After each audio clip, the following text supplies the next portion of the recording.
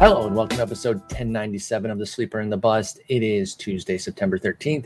I'm your host, Paul Sporer, joined this afternoon by Justin Mason. Justin, good afternoon, sir. Morning still for you, but still here. Still morning here. It's 1098. My bad. I didn't see y'all had a Sunday app. I'm behind on my apps, my pods by a lot right now. So sorry. 1098. Go ahead. Yeah. Jason and I had a good episode on Sunday. Talked about the rule changes and excellent. I'm definitely checking that out. Then. So I had also good conversation last night. Nick Pollock just surprised us as a surprise special guest halfway through our FWFB episode last night. We talked a little bit more about the changes. Him and I are in a little bit of a disagreement about how much this may affect pitchers. He doesn't think the shift is going to affect pitchers quite as much, or at least have the fantasy impact that I think it will. I think it'll impact hitters more. What did you think about the pitch clock? I definitely think it's going to have an impact. But I think that this is going to push pitchers into going for strikeouts more. He doesn't think that that's necessarily the case. I worry about guys. I worry about guys, being thrown off, and you guys who already have bad walk rates having worse walk rates. I can see that. I can tell you this on the strikeout thing. With the pitch clock in concert, they're not going to be able to get as many strikeouts. Like, one of the key tricks for why strikeouts are up so much is pitchers taking more and more time in between pitches. Because think of it like a video game. When you stand idle, you gain energy. Like, that's how it is in real life too. So the more time in between pitches, more velo, more command. With the pitch clock, it'll counterbalance some of that. So you might be right that they might go for them more, but they might not be as capable of getting them with the clock. Yeah, that's a really good point. I didn't even think about that. That makes a lot of sense. You also got to wonder how many guys are going to be able to go as deep in the game without the rest in between pitches. So, and they already don't go that far. So that could be. It really is interesting because these moves could create some, and individual cases will be on each side, right? Mm-hmm. Some guys will probably figure out, hey, I still want to go 6-7 innings pretty regularly. I'm going to have to change some things and downshift more for the lesser hitters, upshift for the real tough guys, which is the way it was back in the day. And I'm not saying back in the day it was better. Back in the day, you knew you had to go like 8 at a minimum, or else you're like laughed out of the clubhouse. Like, you only went 6 today. Wow, you're the biggest loser ever. They could also get away with throwing like 68 miles an hour. Like, exactly. Like, the stuff wasn't there, so you could downshift to your 82 mile an hour fastball and get this no hit shortstop out, and then dial back up for the leadoff hitter. Things like that. So it was different. If players were trained that they had to go distance and not just all out, I think we'd see plenty of guys going 8-9 innings, but the teams don't care about that because the three times through penalties, et cetera, et cetera. So I think we could see some interesting mix here with these rule changes. I can't wait to hear what you and Justin say, or you and Jason. You know what the Nick Pollock thing reminds me of? You ever hear stories of like local area concert spot or comedy spot where somebody big comes in?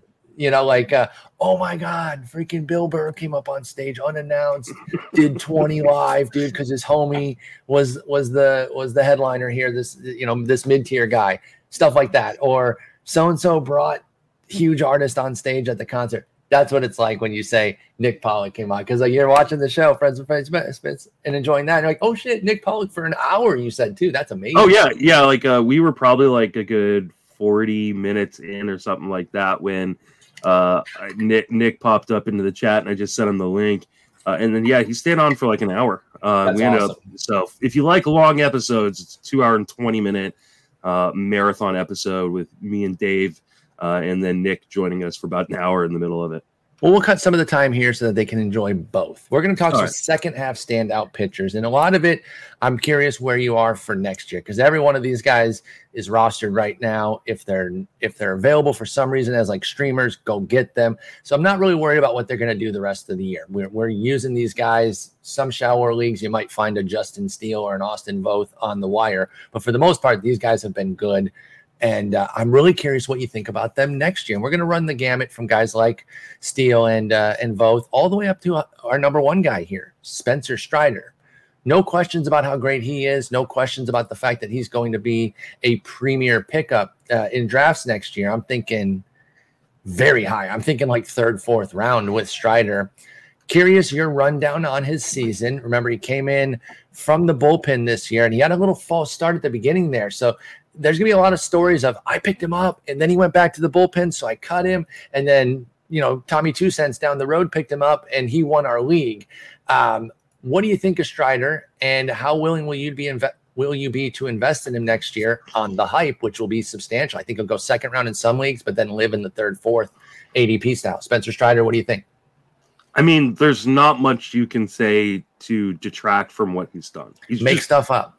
Yeah, no, he's been phenomenal. Like, you compare him to league average, what the league average is in terms of contact rates, and he's blowing out all the way. Like, the strikeouts are amazing. He pitches in a really, really great team, on a really, really great team. Like, they're good, by the way. Can we just give the Braves I know they're the reigning champs, so it's not like there's some upstart, but they're so unbelievably good. Yeah, in 125 innings this year, he's given up 6 home runs. Like, it's I mean, how can you criticize him? I think the only issue is, like, what do we expect him to do in terms of innings next year? That's the only thing you could really come up with. Yeah. And I'm not sure I'm going to let it dissuade me to. Like, I'm really not. The talent's there. He also 6-footer from the right side. There's some historical bias against that player type holding up to the rigors of 30-plus starts, and he will be jumping up next year to that. But as far as, like, me avoiding Spencer Strider because he might get hurt because he's a little bit more slight of frame, I don't care to overly factor that. That is a risk. Yeah, and that's a concern for, like, long term. If you're playing in a dynasty or keeper league, maybe try to sell high on him. Not necessarily right now, but, like, as draft season's going, because he's going to be one of the most talked about pitchers coming into draft season. Because they're gonna be people that go, well, he's worth a second round pick, and then there are going to be people in the industry that go regression. So he's going to be on everybody's mouth come draft season, one way or another, right? And so that will drive up his price in a dynasty league. So, like, maybe in a dynasty league, if you're not competing, I'm always looking at, if I'm not competing, I'm always looking to sell starting pitching because they can break down so quickly. But in a redraft league, I don't know that I'll be able to be willing to pay the price on him, but there's no reason not to if you're just looking at the straight skills. Do you agree with the general idea that I have where some second round peak? Oh, yeah, for sure. And then a lot of third, fourth ADP? Yeah. Okay. Yeah. So that's Spencer Strider. It'll depend on how my rankings break down, whether or not I'm going to pay that price, but he's going to be up there very high. He's a top 10 starter. He will be this year's Freddie Peralta from a draft stock standpoint. Yes. I think that checks out. And, also slight of frame, maybe some of the same sort of, but Spencer Strider took big steps in his command this year that we have never really seen from Peralta necessarily. Yeah, I don't believe. Absolutely. I'd actually like to see, I didn't talk to Eno with this, on the Command Plus, because is it anecdotal that I'm noticing, or does the Command Plus stuff back it up with Spencer Strider? Because I feel like he's improved as the season's gone on. He's at 3.0 walks for the season. It was definitely higher for quite a while there. And 3 is still, it's right there on the edge, but you can live with that when you strike out that many guys. 8% walk rate, which is also league average with Spencer Strider. So you're looking for the Command Plus? Yeah, I don't think I have it. No problem. We can get it from and see what's going on there with Spencer Strider. I mentioned Justin Steele. He is on the IL, so maybe he fell onto some waiver wires if people had IL spots that just got clogged up. We don't know exactly when he's going to come back this year, so I do understand cutting him. It's not on a talent thing. It's on I need guys who can play type of situation. But Justin Steele has been unquestionably strong this year. And he also is somebody who I think we're going to hear stories of. I had him early, I was in, and then this blow up took me off of him, or this inconsistency took me off of him, or when I started him at Pittsburgh and he got rocked for 5 in 5 2/3, I rage cut him or something like that. Because he was a little wobbly at the early part of the year. In fact, through May, Justin Steele had a 5.40 ERA, but he had a 3.20 FIP at the time. The skills were there. And over the last 14 starts, Justin Steele now has a 2.05 ERA with a 3.22 FIP. So he's been the same guy, but the luck went to the other side of the ledger. 80 strikeouts, not walks, 80 strikeouts in 79 innings there in those last 14 with 27 walks. The season numbers, 25% K, 10% walks. So still a little high on the walks, but Justin Steele's been a nice little breakout. How are you looking at Justin Steele for next year? He'll be 28 years old. Excuse me. It'll be his age 27 season next year. He just turned 27. Yeah, so this is one of the things that we talked about last night in reference to the shift stuff is you have to wonder these guys with kind of big ground ball rates and bad whips to begin with, like how much they're going to be hurt by not having the shift. And there's going to be a lot of people who are smarter than me and can automate things a lot faster than me that are going to be able to kind of quantify how much these guys are going to be hurt. But Steele's got a 52% ground ball rate, above the league average zone contact rate. I like the fact that there are strikeouts. We're not talking about a guy who's like, striking people out at like a, 20% K rate or anything. He was closer to 24 or 25% this year. So that's good. That's what I want to see. It's not going to be a good team in Chicago. You think it'll be better though? Like you think because they didn't do a total rebuild. So I wonder. It depends on what they do in the offseason. Like that's true. But could they take in my mind, I feel like they could take a quicker step next year with a couple key moves. I mean, they've got money, right? Like the only big of course they lie and pretend they don't. Yeah. But. So I mean, it really depends on does the organization think that this is like a time for them to make a move? It's a division. The Cardinals are good, but the Brewers, the Brewers are always kind of just hanging around. I mean, they got a lot of talent. I think they underperform their talent. Cincinnati's got some sneaky good talent. They step forward in that division next year. Yeah. They have a great system now. We're seeing a few pieces emerge that aren't even part of those big prospects, the Noelve, the Ellie De La Cruz, the what's the other guy? The other middle infielder. They have Matt McClain. Or no. Edwin. What's the other one they got from Seattle? Edwin Aquino, is it? Edwin something. Edwin Arroyo. I can't remember. Prospect folks are screaming right now, like, hey, you stupid geek, you don't know anybody. Edwin Arroyo, who knows what names I said? I was close-ish, not really. But yeah, Edwin Arroyo, he's way far away. But they haven't even broke into those yet. But I'm talking about guys like, I see a Spencer Steer who's been putting up some interesting plate appearances. And these guys aren't even prospects, TJ Friedel and Jake Fraley, but they're both age 28 next year. They could be a nice two pieces in their outfield. I agree with you on Cincy. But Chicago could be better too. And that could certainly help a Justin Steele and a Keegan Thompson. But you're not quite diving in, I feel like, on the Steele. Because I don't think he's going to be expensive. But I think he's going to be fair priced, actually. So, I don't think there's a problem with taking him where he's likely going to be going. I don't think he's necessarily even going to be like a top 150 pick next year. So I agree. I think, especially in your 10 and 12 team leagues, like that is such a low price to pay that I don't think that you have to worry about it. Like, I think if you're playing in deeper formats, you're playing 15 team leagues, I think you probably end up having to be your number 4 starter. And I don't know that I feel super comfortable with that. So I think a shallower format where he's going to one of the last pitchers you put on your roster, I think that's pretty decent upside, right? We did see some gains from him this year. I do like the fact that he gets strikeouts. It's just the amount of contact he gives up. I do worry. And this is the hard part with like all the new rules is we have no idea how they're going to play out. And I said this in 2021 after the 2020 season when you had a lot of people who were like, well, this is how you got to value 2020 for 2021. This is how you got to play 2021 now that we just had 2020. And I'm going to say the same thing that I said then now, which is anybody who tells you this is the way we have to do it is lying to you. But they don't know. Yeah, like you can't be that definitive on it. Like you just should not be that definitive on it because there's no historical context for this. Like so, exactly, we have no idea what's going to happen.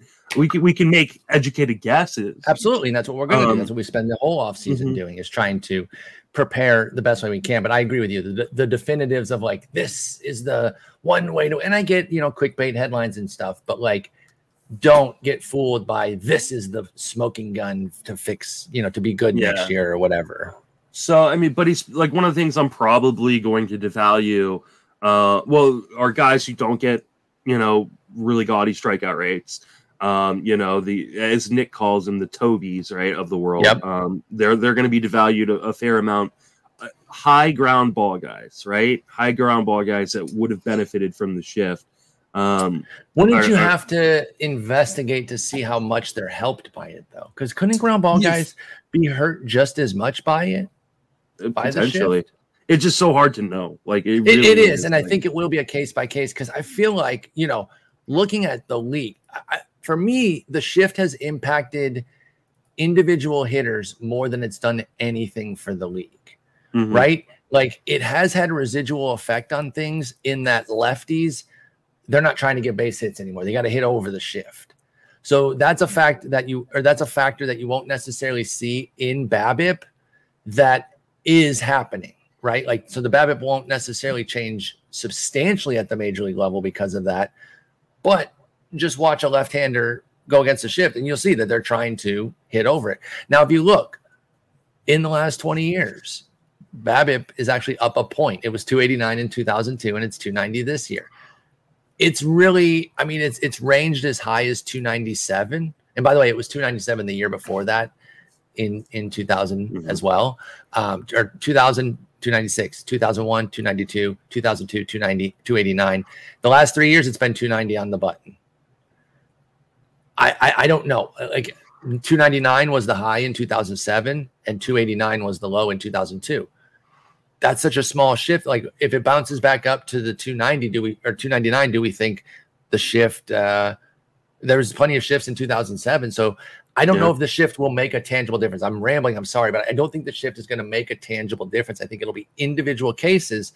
So I wouldn't devalue player classes. I would do the legwork to really dive in to see the individual players that I might, say you have a 50% ground ball rate, but it's center and oppo ground balls. A lot of not pulled ground balls, even though that's not generally, a lot of ground balls are pulled, you roll over it. But I do wonder. And like you said, smarter people will do the work for us that can math it up there and really see. But I'm going to be doing my own individual research on different players to do my own research on these players here before I decide if I'm going to get a Carlos Rodon vaccination or not. But I honestly just picked somebody at the top of the list here that I was looking at. So I don't know. Steele's interesting, but I want to move on to the next guy because listen. I will say, just like quick, one of the cool things we do have over at Fangraphs is on their spray chart, you can take out different batted ball events, right? Yes. So he's got the majority of his batted ball. Steele. This is Justin Steele. You're back on. Yeah. Right? His majority of his batted ball events are straight up. They're to, third base, shortstop. Okay. So he may not be affected quite as much. So that's a pretty that's an interesting little tidbit there. Yeah. So he might be able to succeed with it. And this is something that we can't know unless like Eno's talking to him or any other reporter that gets info. Some guys hate the shift and it bothers them just inherently. And so they're not their best just because, and they know that they got to get over it. Nick mentioned that last night. But there's gonna be some guys who are just at more ease and they're just going to have a comfort rise in performance. And we don't know those. So we'll find out. We should start going around. Do you hate the shift? Do you hate the shift to every pitcher? I don't know if Drew Rasmussen hates it, but he doesn't hate succeeding. He's been amazing. 50 innings in the second half with a 1.62 ERA and a 0.88 WHIP. For the season, he's at 257, 104, 23% K rate, 6% walk. Hey, seems like Phil Dussault knew something when he said his chart had him at the 20th starter or top 20 starter or something. And I remember balking at that. I was like, wait a minute, what? The guy doesn't throw innings. My question with him has always been the volume, though. I've always been like, can you love a guy and put him as a top 20 type starter if he only goes 5 innings every time? Well, don't tell me who I can love. Exactly. That's true. I won't. But he's been pushing it up a bit. He's only gone less than 5 twice in the second half. He's got 6s in his last. He's gone over 5 in each of his last 5 outings and 6 of 7. So he's pushed the volume a bit more with Rasmussen while having this amazing performance. Of course, it's the efficiency that is allowing him to get deeper. The pitch counts haven't really changed. So let's spin it forward. Coming off this brilliant second half and overall brilliant season, a huge cosign from somebody like Phil Dussault, who said his system had him as a top 20 or 25. Pardon them, I don't want to misquote, but it was a very high ranking. Mm-hmm. Where do you think Rasmussen is going to go, and will you be willing to pay it? Because I think it's going to be a high price. Yeah, I think it is going to be a high price too. Question is how high, man? Because like he's still a guy who doesn't go super deep into games, but he has been going 6, which is a great sign, and he's been super efficient.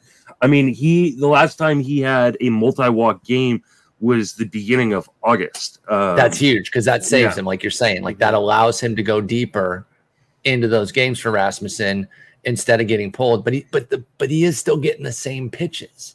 Like he's still not over 100 at all. And so I just wonder what do we do with that? Like, are they going to expand him further next year? Or is I would think this is more of a matter right now that they're, especially with the injury to McClanahan, and like they're trying to limit his innings so he's available during the postseason. Definitely. So I think you would think that the reins will be taken off a little bit. It's still Tampa Bay. So like they're still going to like limit guys, especially the third time through the order and stuff. So, but like, why can't he have, like, I don't want to say he'll be SP2 necessarily next year, but like top of the SP3s. So let me give you. You may get drafted in the SP2 area, though. Let me give you some of the short sample standouts last year that are in a Drew Rasmussen type of level here. Now, some of these guys had different cases where you're like, we think we're going to build the innings up.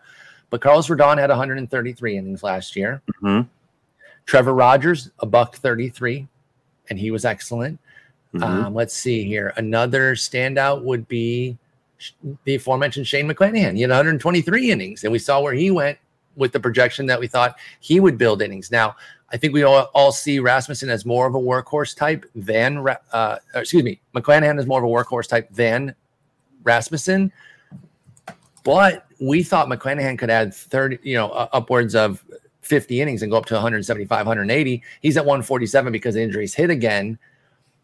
Where does Rasmussen go from here with innings counts? Like I said, we don't know. Rodon, by the way, added 30 innings. He's at 163 right now, and he's going to add more. So he'll be up at like 180. So these other guys that were standouts, Trevor Rogers obviously busted, so he didn't end up really getting a chance to push the innings. I think he would have been able to if he was good. Ohtani's his own separate case, but he had 130 innings last year. So I mean, we saw some standouts that had short samples, and they went pretty high.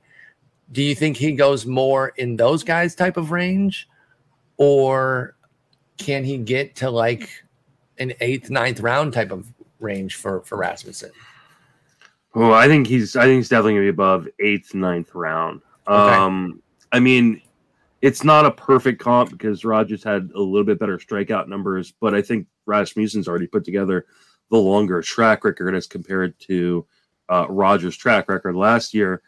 But Rogers was going like the 4th through 6th rounds. Yes. And I'm thinking 5th, 6th round probably sounds about right. That's kind of what I'm thinking too. Yeah, he was a 5th rounder by ADP and was going in that 60 to 89 range was Rogers' range last year. Mm-hmm. Trevor Rogers, and McClanahan was right by him at 92, 74 to 119, a bit of a thicker range there.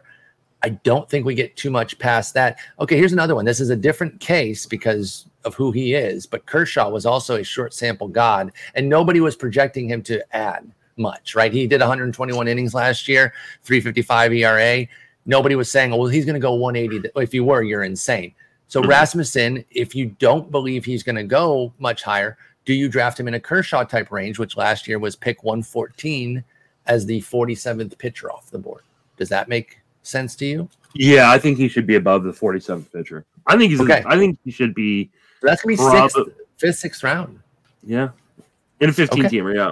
In a 15 team. I think you just want to be smart about how you construct that rotation, right? If you're going to draft a guy like Rasmussen, you need to draft a horse at the top that's going to get the innings because there's a legitimate chance that 160 is the cap. right? They might just not be interested in really pushing Rasmussen beyond that, because you look at another example of a guy like Jeffrey Springs, who came into the rotation this year, and they like took the reins off, and he's not that far behind Rasmussen's innings already, 123 to 110. Like Springs is right there, and they said no innings limits for him and all that. Now he's 3 years older, different cases. I'm just saying they pushed him a bit. And I feel you. Team construction is going to be a big part. I wouldn't necessarily want to pick up this guy with Rasmussen. That's George Kirby in Seattle. 112 innings so far of excellent work. 298, 114 with a 25% K, 3% walk rate. I think he does project to eventually be somebody of a workhorse who can consistently get that 175 plus range. I don't know if it'll be next year. I guess everything kind of depends on where they're at in the playoffs and how far they have to push him this year. But what do you think of George Kirby's excellent season and how that's going to play out next year for Kirby? Oh man, you're a big video game guy. I am. What does Kirby do in the video games? He's pretty mean. You're talking about like he doesn't have overwhelming stuff.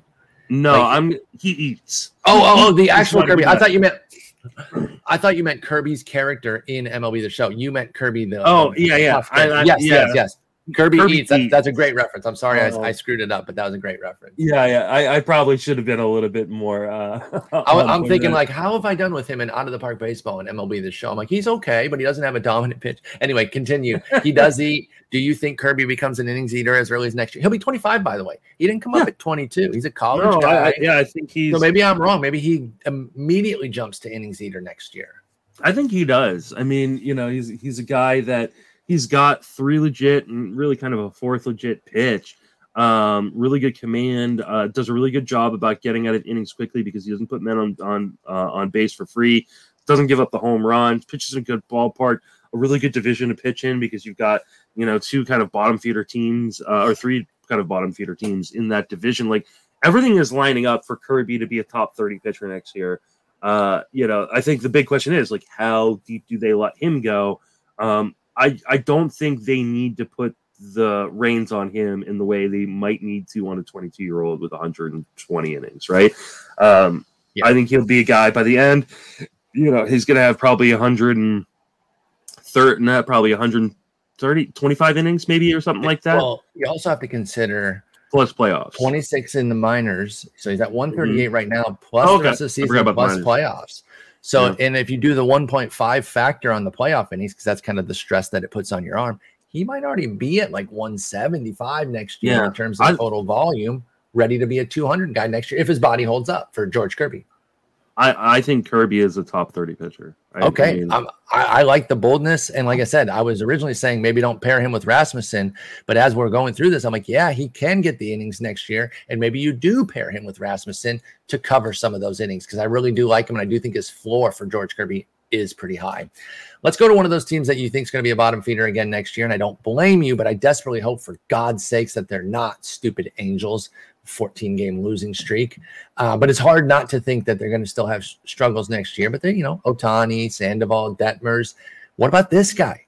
Jose Suarez. Is he ready to be a real part of their rotation? Unexpected breakout here. 24-year-old lefty, 86 innings, 3.77 ERA, 126 whip for Jose Suarez, there. And in the second half, he's been even better and really taken advantage of his schedule. Is Jose Suarez somebody that is something? Do you believe in this, or is this a second half flourish that people are going to overdraft because he helped them down the stretch? Oh, can it be both? I mean, you look at the schedule that he's faced, and it's pretty light. Like it's pretty light. It's in the second half at Kansas City. Home versus Oakland, away versus Oakland. He somehow faced Detroit like 9 times, didn't he? No, he only faced Detroit once, but he forgot to face Oakland twice. Like, it's been the lightest of schedules, and I don't know that he is like good, overpowering stuff necessarily. I think in a different schedule he would not be on this list. That being said, there have been some improvements to the game. I want to give him credit. The slider has been crucial to his success. I I'll be interested to see where it goes because I don't feel like he should get overdrafted. Like I don't feel like he's going to be in the SP. Like I don't think he's going to be drafted as a top 40 or maybe even top 50 starting pitcher. I think the fact the Angels are so bad, they're in a 6-man rotation. They're a West Coast team, limits his visibility to a lot of people. I don't think he's going to be one of these guys that pushes up huge. So he could end up actually being of value because he'll probably be on a lot of people's fades list in the same way that Cal Quantrill was really ignored by lots of people and ended up being a really, really good value this year. I don't want to say oh well, no way am I going back to the well. Thanks for the good work, Jose Suarez. At the same time, I don't think this is a step into another level. I don't think he's I do think he's pretty much guaranteed a rotation spot. You'd think, right? Because this is an impressive performance. And by the way, I finally got Suarez in the second half. 176, 090 ERA whip, by the way. Yeah. It's super impressive second half. They're in a 6-man rotation. And what else do they have? Yeah, exactly. Unless they buy something. They've got Ohtani, but they still have Ohtani, Sandoval, Detmers. That's their 3. Yeah. So that's 3 locked. They still got 3 more. There's 2 spots open. Or 3 more if they want to keep the 6. They're going to keep 6 with Ohtani. You think so? Sure. I think they should change that. Let him pitch every 5th. They should. They probably won't. You're right. So they got 3 more spots. Suarez definitely copping one of those. That's a good call. He's been amazing. I think if you're a Suarez believer, fret not. You're not going to overpay. Yeah, he's going to be really cheap in my opinion, to the point where if you really do believe in him, he can be your sleeper. No one's moving Jose Suarez through the roof in any tangible way. He might end up going where Quantrill went last year, which was pick 300. Yeah. And even if it's 50 picks higher than that, okay, your sleeper at 250 is fine. So Jose Suarez can be a sleeper. You know where I want Jose Suarez is in draft champions. I want a lot of early Jose Suarez shares in draft champions because he's going to be one of those guys that people just kind of forget about in drafts. Mm-hmm. And he won't win you your league or anything like that, but he's going to provide some pretty useful innings with the Angels in that rotation. So in those really deep leagues where you get to this point in the season and you're like, oh my God, what I would give for a healthy arm that even comes close to a strikeout an inning. I don't want to see a red suitcase to save my life. If I had red luggage, I'm throwing it out by the season's end. I'm in a DC where I'm trying to stay in the race. And right now I have to start Andrew Chafin and Matthew Boyd because I only have 10 pitchers that are healthy alive out of the 22 or 23 I drafted. That's a pain in the butt. And so Jose Suarez in draft champions kind of leagues, draft and hold leagues I think is the money pick, but I also think he's going to be viable in just about every other format. I'm with that. Jose Suarez, interesting, 24 years old this year, 25-year-old lefty next year. Could be somebody who, and if there is another level, by the way, then watch out. So I love him as just a floor guy. You think there is another level? I don't know yet. I understand that, and you're looking at the profile. I'm not, so I would want to investigate before I go any further on that, but probably not. He throws medium, 93 from the left side is fine. He's got 3 pitches, but it's 2 breakers. So, I think he's playing some of his best ball right now, Jose Suarez. I'm going to use that 403 Sierra as a guide.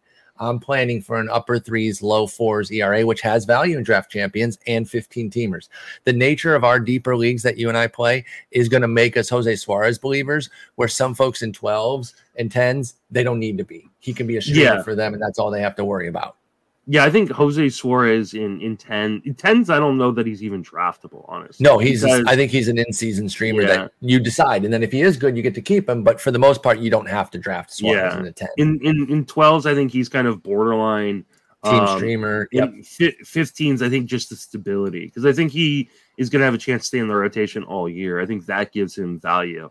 But there's just, like I said, I don't think there's another level here. It's a 12% swing strike rate. I don't think all of a sudden, he added this slider this year that's been really, really pivotal to his success.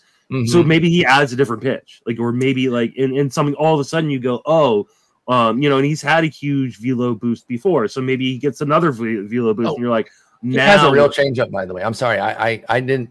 It's just bad, but he does have a real changeup. So if he improves that, maybe. But I didn't mean to steamroll you there. But I said he only had slider, curve as his secondaries. No, he's got a 4-pitch mix: fastball, slider, curve, change, and change is actually the most used secondary. I think he needs to be a bit better. It was great last year. It's a minus 0.3 pitch value this year, so not as good for Suarez. So yeah, deep leagues, I think it could definitely be somebody that overperforms or just is what he is, kind of status quo. The change is actually the strikeout pitch. The change. Oh, that's where he's getting his case. Okay. 41 of his strikeouts have come on. I'm surprised that has such a bad pitch value. You know what? Shouldn't always just overjudge on pitch value. Pitch values tell you what's going on, but they're not predictive.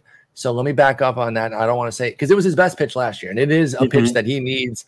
And I wasn't sure if he had abandoned it this year because it wasn't going well. No, he's still throwing it. He loves it. If that slider goes with it, there could be something nice there.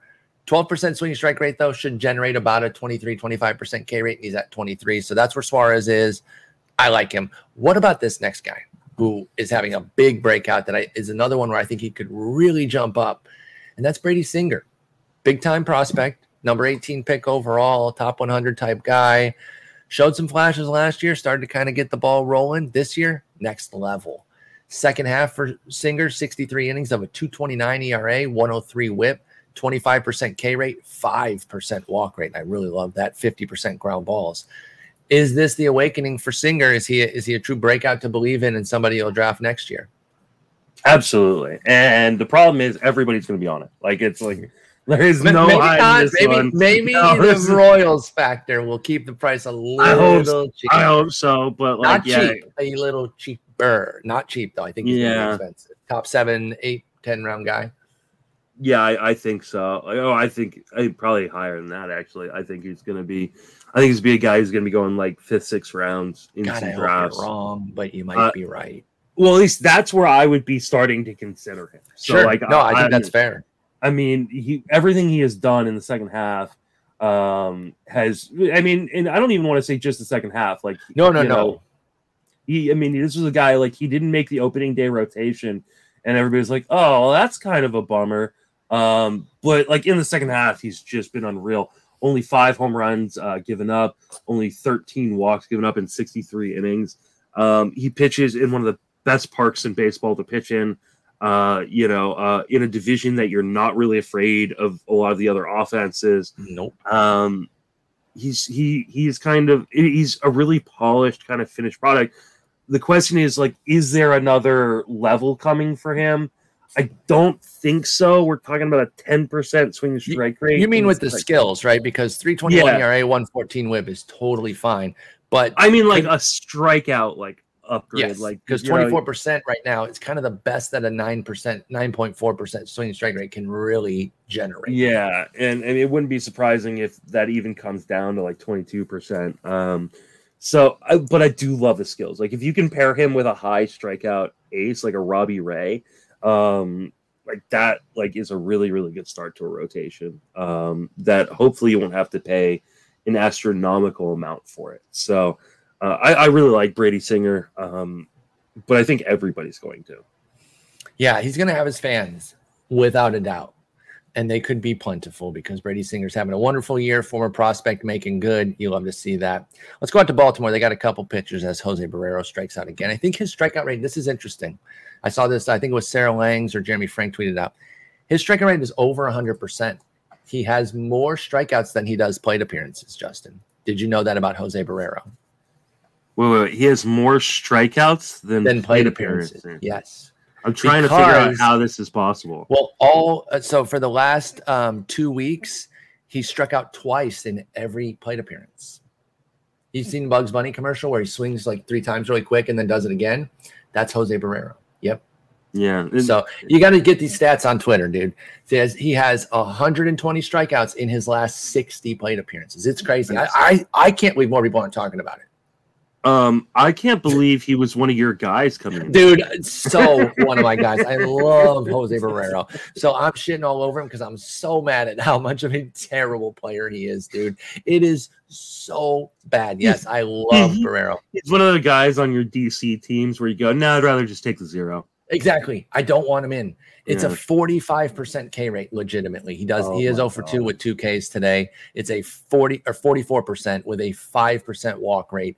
He is an utter disaster, Jose Barrero. Sorry for the derail there, but I had to roast him and myself. I'm glad you brought up that. Yes, I'm a big time Barrero guy, and honestly, he'll be the last pick of my DCs next year because I don't learn. I'm stupid. Yeah, well, why not? Literally the last pick though. Like he's literally free. Yeah, he's literally free. Like we can say free on that one. Jose Barrero will be a 50th pick wherever he goes, if he goes. Back to Baltimore. They got Austin Voth and Dean Kramer here that I want to get into, and a lot of their guys. I think you could really go through the whole rotation except for Jordan Lyles. So Bradish, Kramer, Wells, Voth, and even Watkins. Rates and Barrels was doing a good discussion on Spencer Watkins. They were also doing a bunch of second half stuff. Did not cop the idea from them. I was actually listening to them before we started. I was like, oh, wait a minute. They did the same thing. But they were talking about second half risers after being a first half failure. So a little bit different there. But what do we think about Kramer and Voth, both having wonderful second halves and pretty good seasons overall? Voth, once he got to Baltimore from Washington, really turned his season. Kramer quietly been good the whole season with a 3.23 ERA, 1.23 WHIP for 94 2/3. Voth, like I said, really turned it up once he got to Baltimore, including a nice second half with a 2.49 ERA, 1.20 WHIP. Let's start with Kramer, the prize of the Manny Machado deal. Are you buying this? There's been a little, there were maybe some flashes in 20 and 21, but nothing that I ever heard anybody saying Dean Kramer this, Dean Kramer that. So he takes a big step forward this year. I know so much of it is that wall. It has to be. Not necessarily with Voth, by the way. He's not that good at home. But Kramer has to be loving that new wall. They're not going to change it next year. So barring that, do we use that as a negative because it's new? Or should we just accept that it's fact now and count that as a positive for players the way we do pitchers pitching in Kauffman or Arizona once they got the Humidor or any other good PNC? What do we think, Dean Kramer? I mean, I think as long as we don't hear any news about them redoing the dimensions. Yeah. And he was good on the road, by the way, but he really leverages the home park too. So that he's good both spots. Because normally a Baltimore pitcher could be good on the road and then bad at home. But this year they don't get hit at home. Kramer has not given up a home run in Camden in the second half. There you go. All 3 of the home runs he's given up in the second half have come on the road. One was at Toronto, the other 2 were at Cincinnati. He's also done a really good job of keeping men off the base paths. Yes. So if you do give up a homer, it's a solo and not a 2 or 3er. The strikeouts haven't been very good, and I think that's what kind of keeps the price down. He pitches to a lot of contact. So you do wonder, he's going to be one of these guys where we're going to take these individual looks at how much the shift may bother him. In the second half, he's had an 88% zone contact rate, which is about 4% above league average, and a 10% swinging strike rate that is kind of delivered a 18% strikeout rate this year or in the second half. So he's not super exciting, but he's a guy for the end of your rotation in a deeper league. I don't think he's 10 or 12 team viable really, but in a 15 team league, he becomes a little bit more interesting at the end.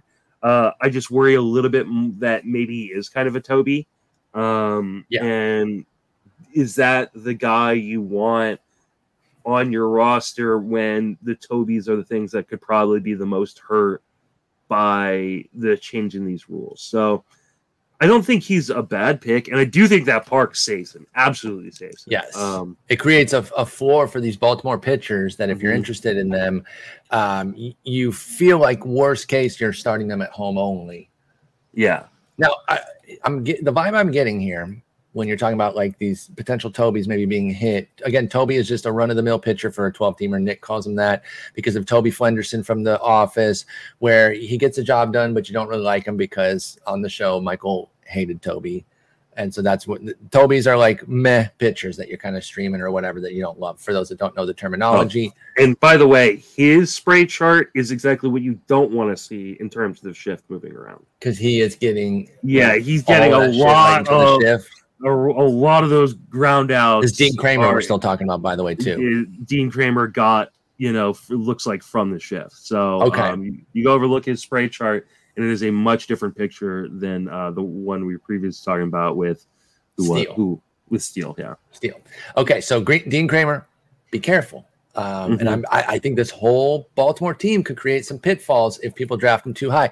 I do think, though, that there's a good chance that people treat them properly in the market and don't overrate them. I wonder if this is one where the whole market's going to kind of get it right, where it's like they get pumped up, obviously, but they don't get pushed through the hilt to where you're like, oh my God, what pick did I just spend on Austin Voth? Voth especially because he has those Washington numbers really holding him down so that people won't necessarily notice how good he's been. I mean, they'll know he was great in Baltimore, but he put up 19 innings of a 10-13 ERA and a 2.14 whip in Washington to really tamp down the baseline numbers.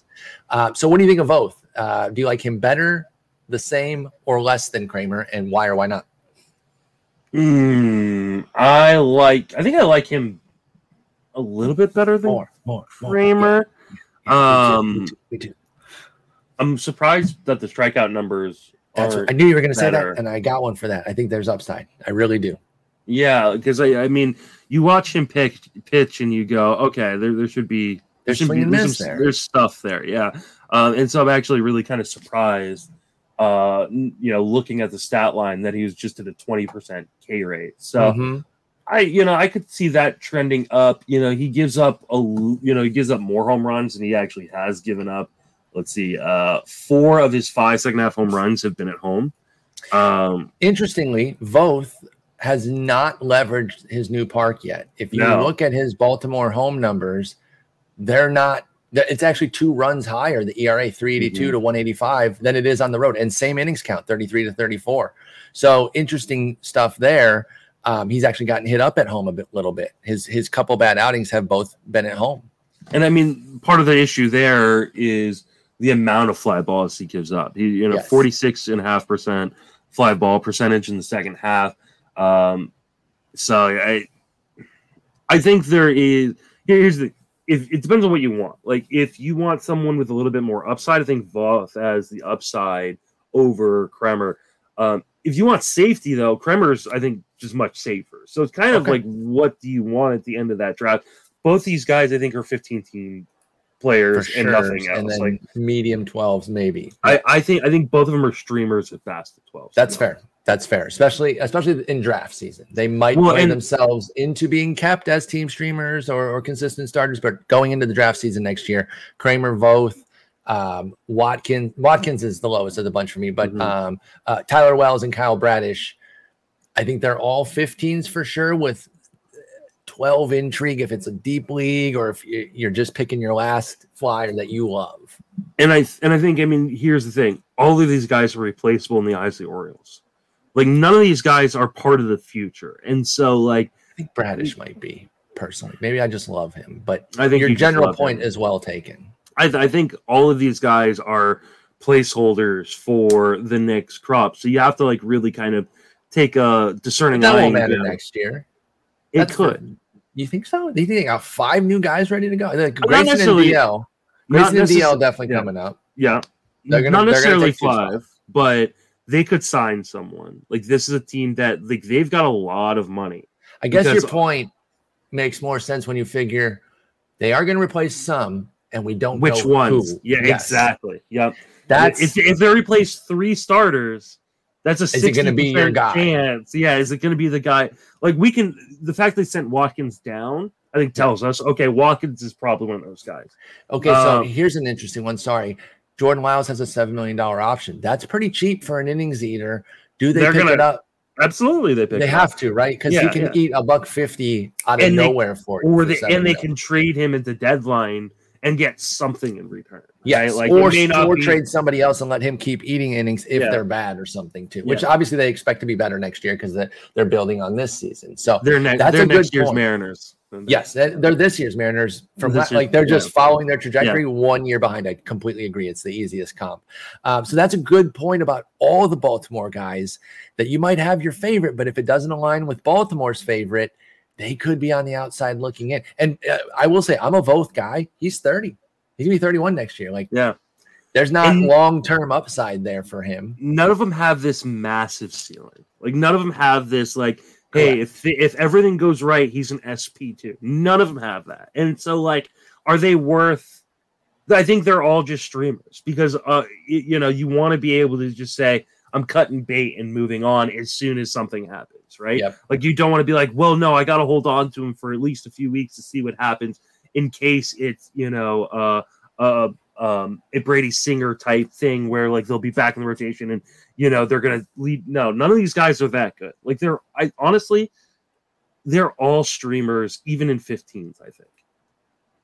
I think that's the way I'm drafting them. Back in your roster. I think you're right that you don't need to you can love Kramer, you can love Voth, you can love Bradish, Wells, whomever. Plan for them to be a streamer the way you draft them. The price will be streamer-esque, the talent.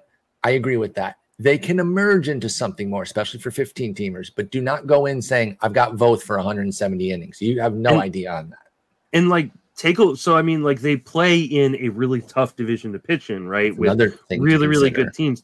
So take a look at the early season schedule, and they may that if the early season schedule has them going up, to Yankee Stadium, to Fenway, home versus Toronto, a bunch and stuff early on. Just don't draft them. Yep. Don't draft them and pick them up after. Wait for them to get cut. Yeah, exactly. Mm-hmm. Excellent. So that's where we're at with Baltimore. I totally agree. Lockstep with you there. Let's stay in division, but get a lot older here and talk about a guy I've loved for years, but don't have anywhere this year, even though Michael Wacha is pitching his ass off. So maybe I don't love him because I didn't get him anywhere. And he's having a wonderful season coming off of last year's disaster. And just the volatility of pitchers is perfectly encapsulated here with Wacha. 5.05 ERA, 131 WHIP for 125 innings last year with Tampa Bay. I wouldn't have blamed anybody for saying I'm not drafting him. I mean, the skills were still pretty good in terms of strikeout and walk, but 1.7 homer, 9.5 hits per 9. That was those were reasons to stay away from a 30-year-old Wacha who's had injury issues. Well, flip it forward. 107 innings this year of a 2.69 ERA and a 1.03 WHIP. He's been even better he's been pretty much the same in the second half. 2.70 ERA, 0.87 WHIP, 27% K, 3% walk for Wacha in the second half. Is it going to be enough to get you to buy in next year? And I can't tell you where he's going to pitch. He's a free agent again, so it could be his fourth team in 4 years. Or his fifth in 5. St. Louis in 19. Mets in 20, which I totally forgot about, by the way. Rays in 21. Red Sox in 22. Who knows where in 23 for Wacha? Will you buy? Will be fully team dependent? Give us your Wacha rundown. This is one of those guys where you go, hey, I really appreciate everything you've done for me. You've carried my team in Tout Wars this year. You and Martin Perez. From personal experience, it sounds like. Yeah, you and Martin Perez have carried my team, my pitching staff in Tout Wars. And I want to thank you for all you've done. There's no way am I going back to the well on this one. There's a shiny pen for you. I don't believe any of this. I feel not at this level, right? There's just no way. And he gives up so much contact. Looking at his spray chart, he looks like he might be one of those guys really, really aided by the shift. Now, as long as Boston doesn't re-sign him, pretty much anywhere he goes is going to be a better place to pitch, right? Yeah. If he finally gets out of this division too, or one of the East, because he was in the other, leave the East, go back to St. Louis. He looked really good in Pittsburgh. I think that'd be a nice little landing spot for him. Got my Pittsburgh hat on today. Yeah, exactly. But I know. I mean, but here's the thing. I don't think he's going to be expensive. I think he's going to be cheap as hell. I think nobody's going to buy this. You're 100% right. So I think it completely depends on. I want to see him in a better park not necessarily better park, but better division, and I want to see what the defense is behind him. Okay, I think that's fair with Wacha because only 20% Ks. Like this is not a K spike. This is command control and an amazing 244 BABIP. The BABIP is driving the overwhelming majority of this for Wacha. He is still a 4 ERA type skill pitcher. In fact, that's what he's been the last 3 years. His Sierra's last 399, 4, 403. His xERA is 417. So that's who he is. That's his true talent. He's a nice low 4s, high 3s kind of guy for Wacha. That's the true talent. Pay for that. And if you get lucky again next year, sweet. But don't expect anything near this. This is like the baseball gods giving him back all that they took from him early in his career. Correct. You're dead right. When he was just being ravaged by injuries at the peak of his powers, they're giving him a little flavor back because, like I said, he's been a 4 Sierra the last 3 years, but he had a 6.62 ERA in 20, 5.05 last year, 2.69 this year. So this is some make good from the baseball gods. Don't buy it. I have a question for you. Who do you think? What team do you think is the dumbest team in baseball? Colorado. All right, so he's going to sign a 2-year or 3-year deal with Colorado.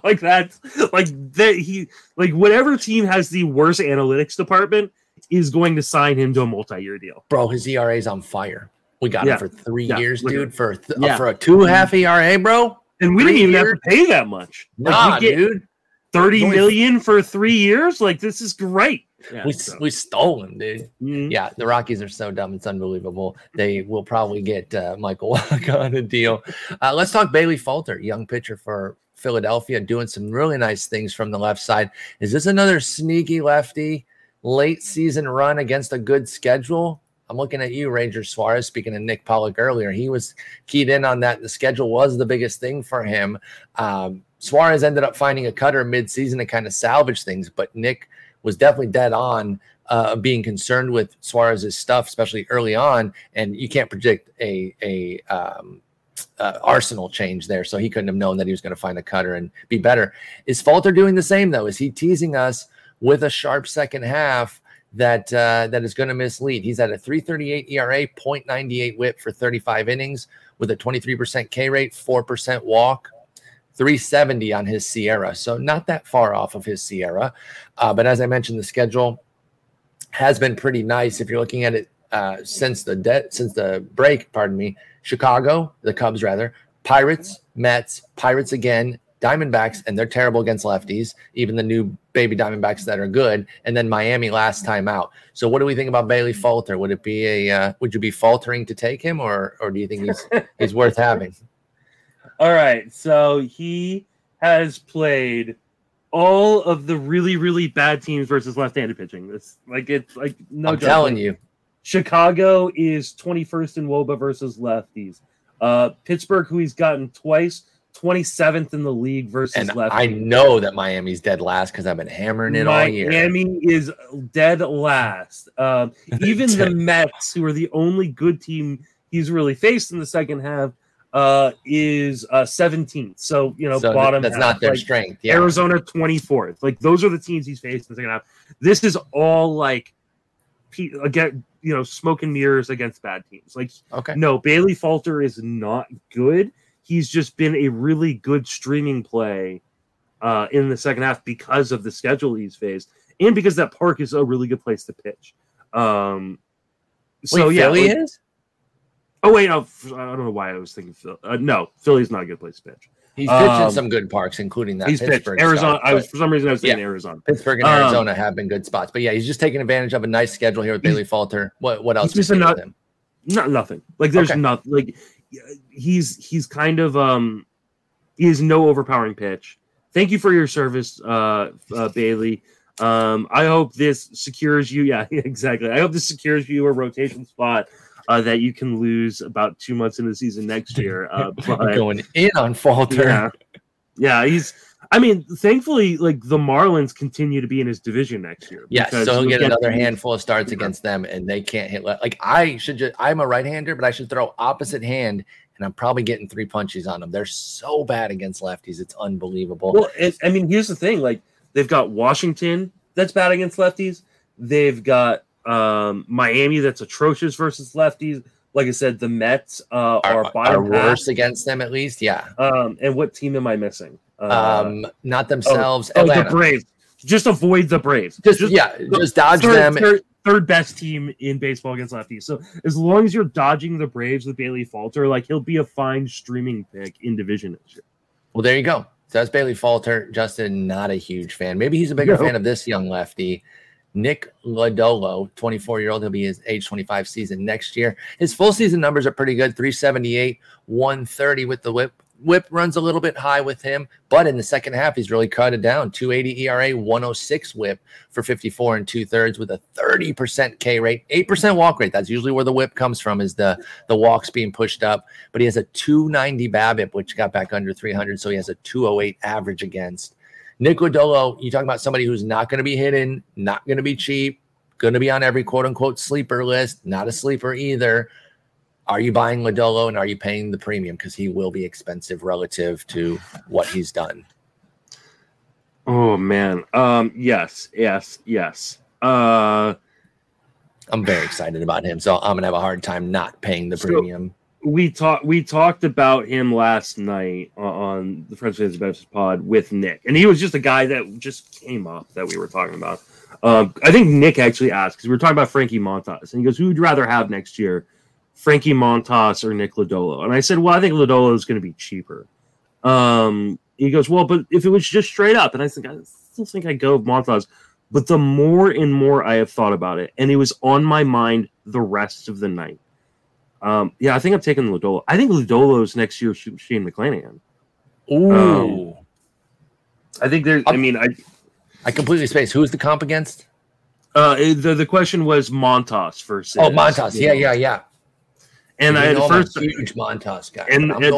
But you look how bad Montas has been in New York, especially specifically pitching in Yankee Stadium in that division. Like that was a really, really bad spot for him. We knew that it was going to be tough too. Like even if you fully believe in Montas, and I'm a big Montas believer, you knew that just the park change had to hurt. No matter what, no matter how good you are, that is a difficult park change to make. And the fact he has not been his best, so he has struggled with New York.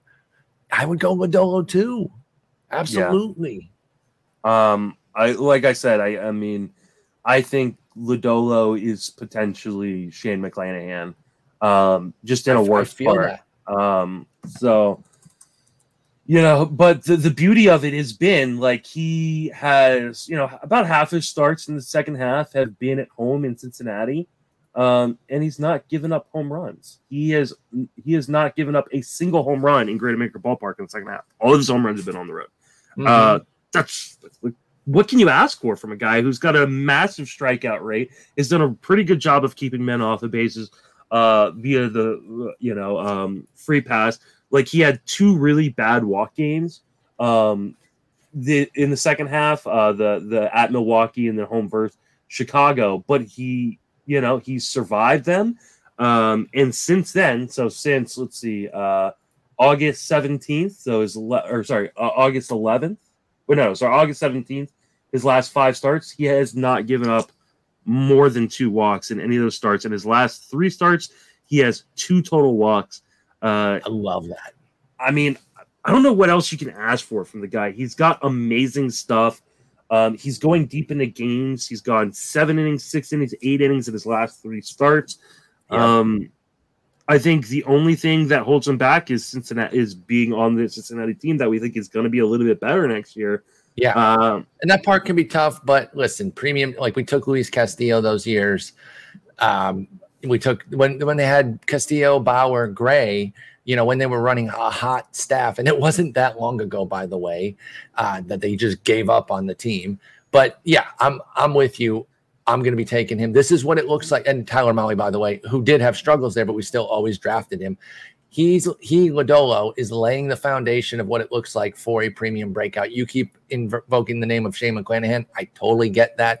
Do you think that he goes cheaper than McClanahan did last year, though, at pick 92 for McClanahan? I feel like Lodolo could. So if we believe he could be McClanahan and he goes, say, pick 115, 120, shouldn't we be all over that then? Absolutely. McClanahan went 109. He was the 29th starting pitcher off the board. So 38th overall pitcher, 29th starting pitcher off the board. Lodolo will be in my top 30. Same. And if he is going anywhere after pick 100, I think I'm hammering it. I think so too. Oh man, like I said, like this was not what I thought yesterday. Like yesterday during the podcast, I was like, no, this is crazy. And the more and more I thought about it, even though I didn't like write him up or anything last night, like I'll pull back the curtain a little bit. I overslept today because I've been there plenty, so that's why I gave you zero guff about it. I was up till 3 a.m. looking at Nick Lodolo. And so I'm glad you put him on the sheet today. This wasn't like planned or anything. But yeah, I love when little debates like that stick with you, and you're like, I'm gonna keep investigating. I'm gonna keep thinking about this. Yeah. And here you are now deep diving, and he's become somebody that you love and think like, hey, he's gonna be my like SP3 by the time I'm done. Like it's just he won't be, but like yeah. I mean, by the way, just a quick reference or a quick note with Lodolo, ERA wise, much better at home, 257 versus 563 on the road. I wouldn't say like, oh, he's going to be a sub 3. I'm just pointing it out. I probably shouldn't have because I don't want to infer or imply that is super meaningful. Just pointing out that he hasn't even been beat up by the home park. Yeah. He's done really well there. Lodolo was supposed to be an ace, like, or a premium prospect, not necessarily ace. Ace is a very tough tag to give anybody, but he's a top 50 guy for like 3 years running.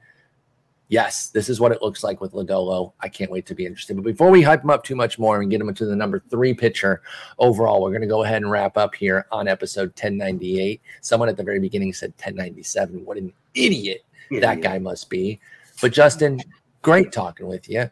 Glad you were able to get some sleep. I ended up texting Danielle. I was like, just let him sleep now because now I'm going to go run some errands and we'll just catch up during the day. It's no problem. We got each other's back when the other falls asleep a little bit longer. Problem is, we're both night owls, but we have things to do in the morning. You have a family, so there's a much different, you got to get up with kids. But, I don't want to be sleeping all day either. And so we both try to get up early, but we're up till all hours of the night. So it doesn't quite work when you got to get up early sometimes. Sometimes your body says, nope, you're sleeping through the alarm. So it's all good. We'll be back on Friday bright and early at 8 a.m. My time, 6 a.m. your time, talking more. And we'll maybe talk hitters that are similar to this. Guys that have had big second halves that are kind of on those where are we buying them type thing next year. Because I think these discussions are interesting. There's going to be a lot of discussion about several of these guys. What price do we pay? I wouldn't be surprised. I'm just saying as his high end, not as an ADP. I wouldn't be surprised if somebody takes Strider on the turn in a league. Just to put it on the table and takes him 15 and then their hitter 16 type. Yeah, I won't be surprised if he goes in the first round of Semains. Like as long as he's healthy and everything looks good coming in spring training, somebody's going to get that strikeout rate is so gaudy. Because when you pick 15, 16, you don't have a great chance of getting him back at 3-4. Like, so that is kind of your opportunity to take Strider. So I think we'll see some of that with him. By the way, this didn't need to be a discussion, so I didn't put it on because I think it's guaranteed. But DeGrom's a first rounder next year again, right? Yes. Okay, just automatic. I totally agree. All right, well that's going to wrap us up. As long as he finishes the year healthy. Yeah. If he got hurt again, it would change it. But if he goes in the playoffs and does well for them, continues to do what he's doing here, easy first rounder again. He was a first rounder this year, even though we knew that there were knowing that there was an issue. Like, just want to make sure we're all on the same page. Sometimes you just check. Well, I think the greater question is, would you take him in the first round? Yes, I would. I'm certainly open to it. If my hitters didn't get there or something, if I'm picking late, I think he can move down. Like he could be a latter half of the first half to mitigate some of the risk.